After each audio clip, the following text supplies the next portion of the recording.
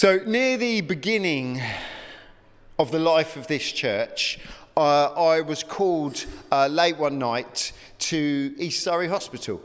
One of our members, one of our numbers, one of the ones that used to come here fairly regularly, she was an elderly lady, and she was in East Surrey Hospital.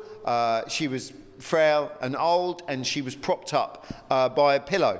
And she was surrounded by family, so her son, her daughter-in-law, and some grandchildren were there, and they were around her bed in East Surrey.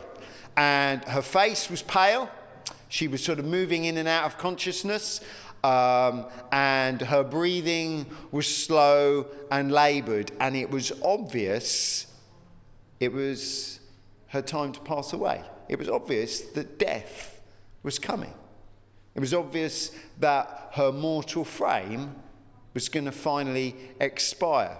And so we spoke in hushed tones with the family. There's something big about death. I don't know if you think about it much, but there's something big about it. It is something that we all face and all have to look at and consider. And so we spoke in hushed tones with the family. And then I began to read Psalm 23. It's kind of like the go-to passage for these sort of occasions. And we just read through Psalm 23. And by the time I finished reading that psalm, her body had given up the fight. The soul, we believe, thankfully, had gone to be with her Saviour Jesus, but her body was left behind. There was death in that body. It was a somber moment. This person that they knew as mother, that they knew as mother-in-law, that they knew as grandmother, she was no longer in their lives. And it was a somber moment, and it was an intimate one. It was one that I felt very honoured to be part of, to be invited into these last moments of someone's life, and to be with their family as they grappled with the death of someone that was so important in their lives. And so we cried, and we hugged each other, and we prayed, and then we left the dead body in the room.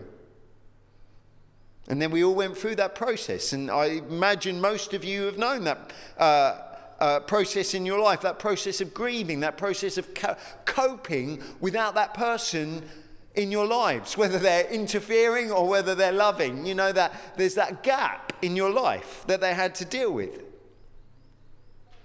And we went through that. We would not see that person this side of the resurrection.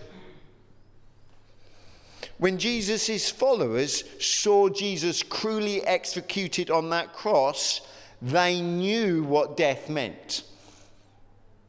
They weren't some sort of fantasy-chasing group of men who were easily led. They knew what death meant. The women knew what death meant. They knew what to do when someone died. They knew that this man had been executed on a cross. He had been hung cruelly by this Roman method of execution. He'd been pierced in the side. He had been tortured. There was no way his body was going to survive all of this. And so when his body was taken down, they knew what death meant, and they started that process of grieving, going through that process of coping with that gap in their lives, the absence of someone that they loved so dearly.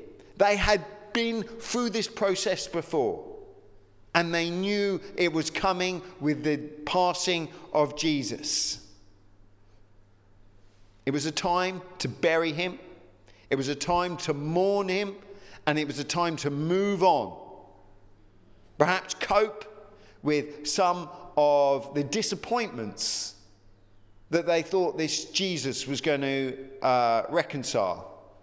It was a brutal but familiar pattern, and they knew what to do.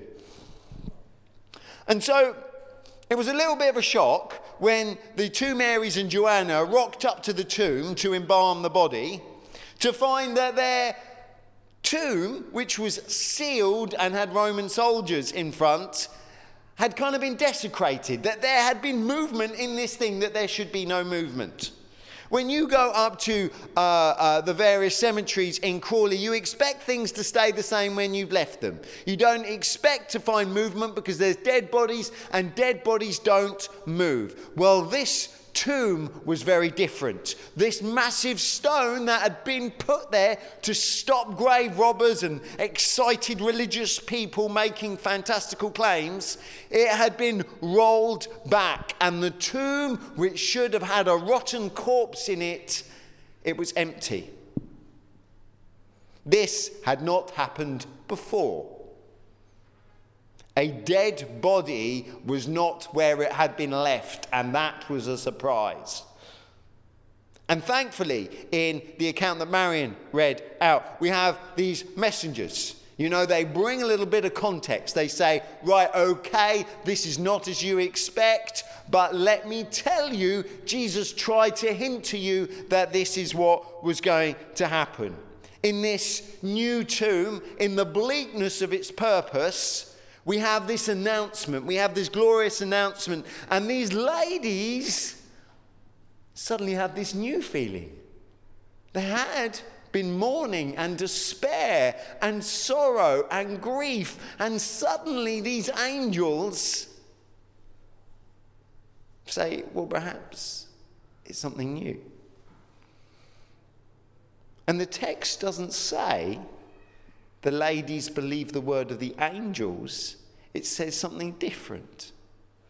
Luke tells us, Dr. Luke, this fastidious recorder of the life of Jesus, tells us that these women who had spent 3 years with Jesus, following him, listening to him, absorbing his teaching and his wisdom, they had seen his miracles and listened to his words. And the text says they remembered his teaching. Jesus had said this was going to happen. They hadn't appreciated the importance of it, but he'd said they're going to happen. And more than this, they remembered all the different ways that he said the Old Testament was going to forecast what was coming. Now, there is an old French mathematician called Pascal, and he wrote down a load of thoughts about Jesus, and they're recorded in something called his Pensies. And there's some beautiful words that he wrote. And one of the things he wrote was this: the most weighty proofs of Jesus are the prophecies. It is for them that God made most provisions. For the event which fulfilled them is a miracle, continuing from the birth of the church to the end. God raised up prophets for 1,600 years. And that's the length of the Old Testament, and it's full of these prophecies. And for 400 years afterwards, dispersed all the prophecies with the Jews. And the Jews carried these prophecies into every corner of the world. Such was the preparation for the birth of Christ. And since his gospel had to be believed by the whole world, there not only had to be prophecies to make men believe it, but these prophecies had to be spread throughout the world so that the whole world should embrace it. And Pascal is telling us all these Old Testament prophecies are incredible evidence that Jesus is not just someone who woke up in the coolness of the tomb and said, oh, it wasn't that bad. It was something much more important and monumental. And Jesus, for his 3 years of ministry, had been preparing all the people that followed him. I'm going to die and rise again. But they didn't really hear it until he died and rose again. And these ladies suddenly start to absorb it, suddenly start to go, oh, this is what he was talking about. And so the ladies stop bothering hunting for Jesus' body. I love it. They just, we don't need to find it because we're not going to. That was a fool's errand. Instead, they rush to tell their men. They rushed to tell the disciples and those that had also been close to Jesus this wonderful good news. And so this morning, Mary and Joanna, they invite each of us to intelligently consider the words. This account, the other 3 accounts of Jesus' death and resurrection. They invite us to look at the actions of Jesus and the miracle of this empty tomb that Christians have been celebrating and dancing around for 2,000 years. These words are plainly and gloriously recorded in not just one gospel, not 2, not 3, but 4 separate gospels. We have this glorious story of the most amazing man that has ever lived, and he climaxes his life by dying awfully and then being victorious over it. And I asked these ladies to read it out this morning because it is the most compelling word you'll ever read. We can sing about it and you can have a preacher talk about it, but it is so good to go back to this eyewitness source and say, this is what happened. We are not just believing invented tales to thrill the soul, but a factual account of the most mystical, momentous, miraculous moment in human history. And so I invite you today, read them again. Read each of the accounts and be impressed again by the glory in them, the wonder, the mystery. Enjoy them. Be convinced again of this risen Lord. This is not just another religious calendar moment to tick off. There is a richness and detail and a factual aspect to them that is just marvelous to take in.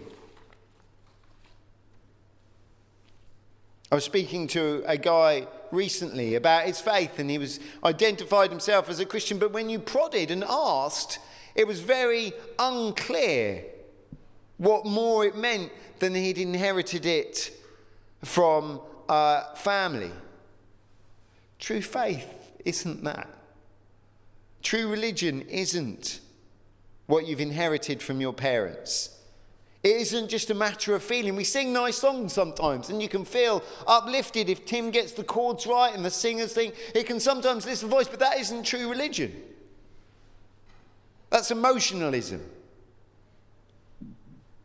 And it isn't just what someone else argues for. When you say, well, what do you believe? And go, well, better ask Kevin, or let me give you this book. It should be understood in your hearts.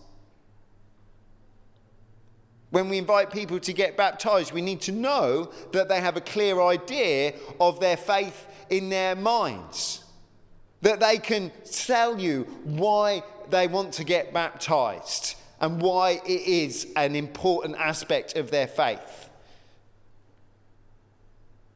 Your religion, your faith, should be a clearly held set of beliefs. You should be able to articulate what you believe. It should be things that you have assembled and pointed to that cause things to be right and wrong.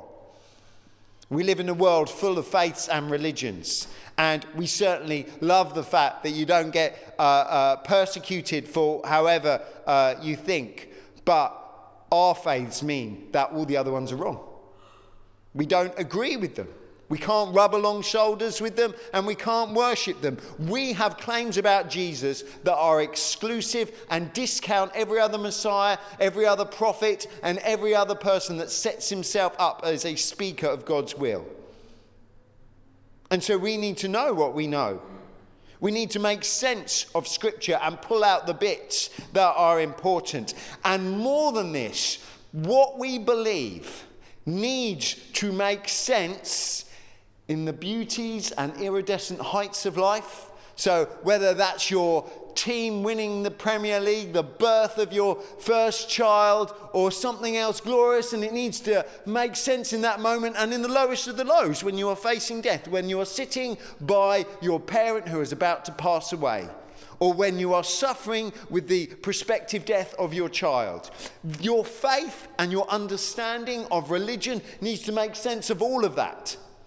And if it doesn't, you are going to be in trouble, and when something happens, good or bad, you are going to leave it behind because it is not comprehensive.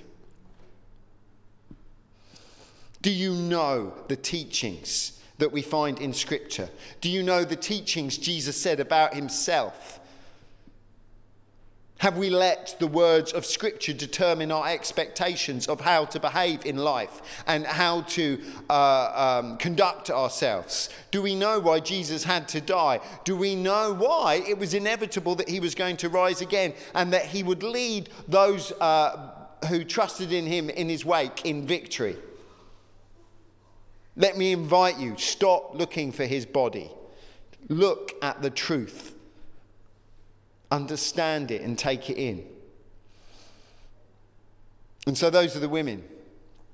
And next you have Cleopas and another unnamed disciple. And we find on this road to Emmaus, 7 miles away from Jerusalem, we have two men travelling, and it's on the same resurrection day. They'd heard the stories from their women and they thought it was nonsense, but they were still arguing about it. And they were wrecked with all sorts of sorrow and unclear ideas of what was going to happen next. They loved Jesus, but he seemed to have been executed by the Romans and been buried, and suddenly everything that he said was going to happen seemed to flounder.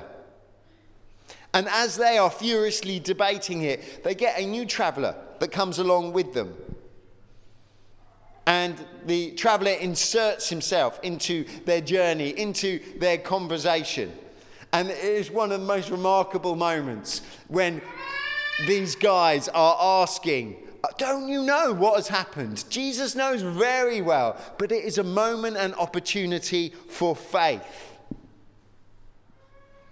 And so Cleopas and his mate explain what has happened.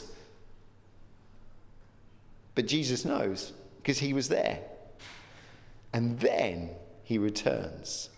And then he replies. And then he says, you only know so much. You don't know the full story. You have stopped at the best bit. And then we get what I imagine was the greatest Bible study ever, where Jesus opens up 1,600 years of prophecies in the Old Testament and goes, look, there I am, here it is, the resurrection's promised here, don't you see that, don't you remember that? And suddenly this Old Testament book, which to be honest some of us probably avoid, which some of us find a little bit old and stuffy and confusing and things, Jesus goes, I'm all through that. I'm there all over it. And then let me tell you about my own words and how I was always destined to come back. And so we get this greatest Bible study ever. And Cleopas and his mate are impressed, okay? They're not convinced. They don't suddenly worship Jesus, but they're impressed. That this guy obviously knows his stuff. And the women would have obviously sort of immediately realised who Jesus was, worshipped him and done other. But these guys are a little bit stubborn, a little bit hard-headed and not really ready to make that leap. And so they go, well, you make a good point. How about you come and eat with us? And so the knowledgeable stranger goes to eat with us. And then Jesus says grace over food. We have this moment that any disciple of Jesus would have been familiar with. Jesus giving thanks for food. He did it before the feeding of the 5,000. He did it at the Last Supper. Again and again, Jesus gave thanks for the food. Remembered that his Father was the generous benefactor of all that they enjoy. And then the Cleopas and his mate go, oh, you're Jesus. And he disappears. And they had all that time to enjoy his company. But he disappears the moment recognition comes. These guys knew the scriptures. These guys had followed Jesus. These guys walked with the resurrected Jesus for miles and miles, but they had murky minds. And do you know what? That is a characteristic that we all share. We have fuzzy thinking. We get persuaded one way or another by our emotions, by our situations, even by our health sometimes. We have these bodies that seem to distort things so often. Well, this is true for these two disciples on the road to Emmaus, and it can be true of us too. We can be full of experience and knowledge. We can be well versed in literature, in life experiences and documentaries and even qualifications. We can be the cleverest of people, but we can have a lethargy in recognizing where God is. We can have a slowness to perceive where he is at work. The only way that we can move from facts to faith is being humble and recognizing that we need help. By holding up our hands in surrender and saying, you know what, I've got this inner longing to know you, God, but you're going to have to help me. You're going to have to move things along. And there is this desperate dad in one of the stories of Jesus where he goes, help me overcome my unbelief. And that is true of us, of every single person on the face of the planet. We need help to see who Jesus is. And Pascal says this. It's got some absolutely fantastic quotes. And it says this. If I had seen a miracle, they say, I should be converted. How many times have you heard that? How can they be positive that they would do what they know nothing about? They imagine that such a conversion consists in a worship of God conducted as they picture it like some sort of exchange or conversation. True conversion consists in self-denial before this universal being who we have so often frustrated. He is perfectly entitled to destroy us, his creatures, at any moment. In recognizing that we can do nothing without him and that we have deserved nothing but disfavor. It consists in knowing that there is an irreconcilable opposition between God and us. This hard-headedness, this murky thinking, and without a mediator there can be no exchange. Do not be astonished to see simple people believing without argument. God makes them love him and hate themselves. He inclines their hearts to believe. We shall never believe with an effective belief and faith unless God touches our hearts, and we shall believe as soon as he does. And that is what David knew very well when he said, incline my heart unto thy testimonies. We need the touch of God to believe. The facts are there, but we need that help to really understand who Jesus is. And the final act of Luke's account in chapter 24, we find the disciples again arguing. Christians are so good at arguing. We can find the smallest, tiniest issue and make it the biggest thing and come to loggerheads over it. Well, sure enough, those first disciples were no different. As with Cleopas, Jesus suddenly comes into the scene. These disciples are in this room, and he comes in without an invite or fireworks. And the disciples finally get to see Jesus, the resurrected Lord, in front of them. But they know that he was a dead man, that he'd hung on a cross and been taken down dead. And so they are suspicious, so they are wary, and so they assume he's some sort of apparition or ghost. And then Jesus overcomes all that by says, just touch this body of mine. Just let me eat in front of you, and you will see me as I devour this fish, that I am a resurrected person. And his physical resurrection was undeniable. And then he had a moment to teach. What is going to be the first words of this resurrected teacher? What are going to be the first words of this resurrected Lord, of this first person to have come back to life? Well, Jesus says it's long promised, this resurrection. I've talked about it, and the prophets for 1600 years in the Old Testament have talked about it too. And now we're going to find out the significance and importance of resurrection. It's one thing to know Jesus has come back, but it's a whole other thing to know the reason for it. For why nature was brutally reversed so that Jesus could come back to life. Jesus was not, his resurrection was not just another miracle to add to all the other ones that he had done. This one changes the present and the future for everyone that put their trust in him. Everyone who has ever lived at one point or other has rejected God.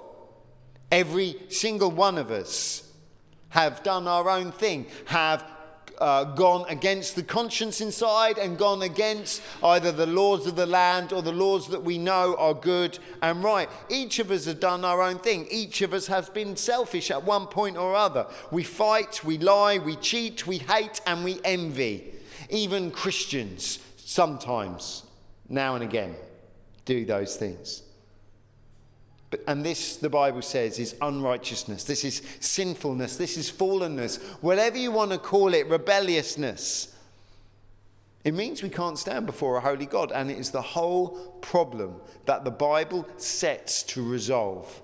We cannot stand before a holy God because we are unholy. And we are deliberate and intentional on that and do it every single day. We cannot enjoy the benevolence of our beautiful King because we reject him again and again.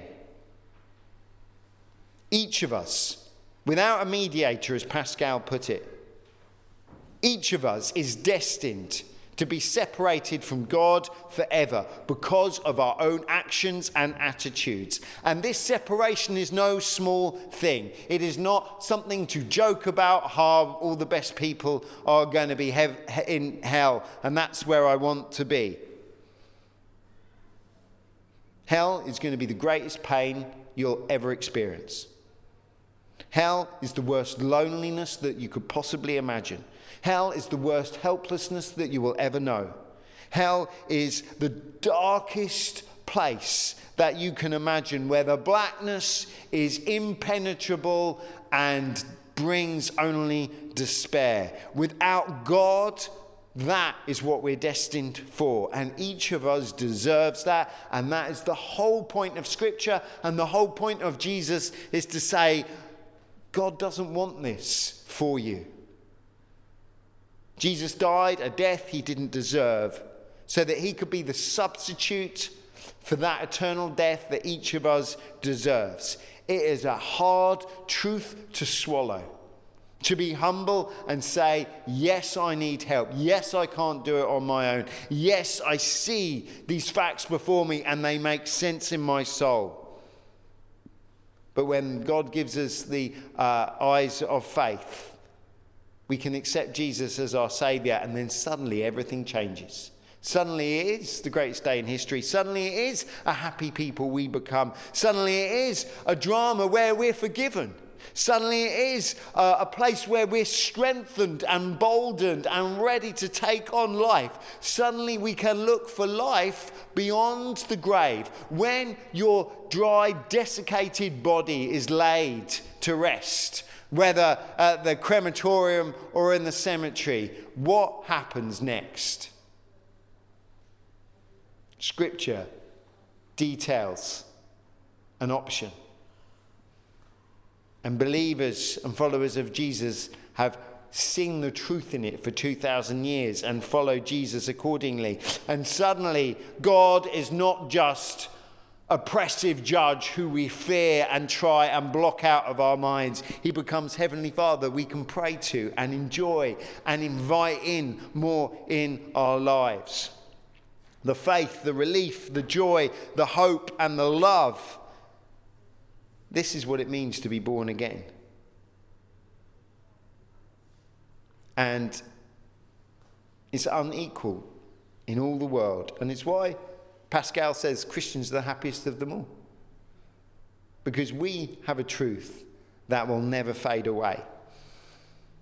That whether we become billionaires or paupers, whether we get cancer and die soon or live a long life, we have a faith that will see us through all those points. This gospel is so good news, and it is so universally applicable. Anyone can take it. It's been spreading ever since. This is 2,000 years later, after Jesus died and rose again, and still his story is being retold. Still, his story is the biggest of all the world religions. And we are 3,000 miles from Jerusalem, and still we can repeat it and enjoy it. It is no accident of history that we follow Jesus right here and right now. Let me read this last bit from Pascal and we'll close. Some great words. Very intelligent mathematician. You'll probably, if you sort of been to secondary school, you'll have been exposed to various of his thinking and ways of looking at sort of trigonometry and stuff. And it goes on. I marvel at an original and august religion, wholly divine in its authority, longevity, its perpetuity, its morality, its conduct, its doctrine, its effects. Thus I stretch out my arms to my Saviour, who after being foretold for 4,000 years, came on earth to die and suffer for me at the time and in circumstances foretold. By his grace, I peaceably await death. I wonder how many of you feel like that. You're relaxed about death. It's okay to die. It's not something to worry about and fear at every part. Death has no fear for those that love Jesus. I peaceably await death in the hope of being eternally united to him. Paul says, to die is gain. It's going to be better for me to die because then I get to be with my Saviour. And Pascal goes on, meanwhile I live joyfully, whether in the blessings which he is pleased to bestow on me, or in the afflictions he sends to my own good, and taught me how to endure by his example. Please bow your heads. Heavenly Father, I pray for each of us. Lord God, I pray that we would know Scripture, that we would relish its details, and that it would have an obvious and clear effect on our heart and mind. Lord God, we pray, Holy Spirit, that you would touch our hearts so that we move from just being factually aware of these things to believers, to being born again, to being faith-filled followers. And Lord God, I pray, Lord God, that as you transform our lives by this salvation, that we would, like those first disciples, go on and tell this good news to everyone around us. Lord God, I thank you that it is the greatest news in history. And Lord God, this is the greatest day. Heavenly Father, just pray all these things in Jesus' name. And all God's people said, Amen. Amen. Amen.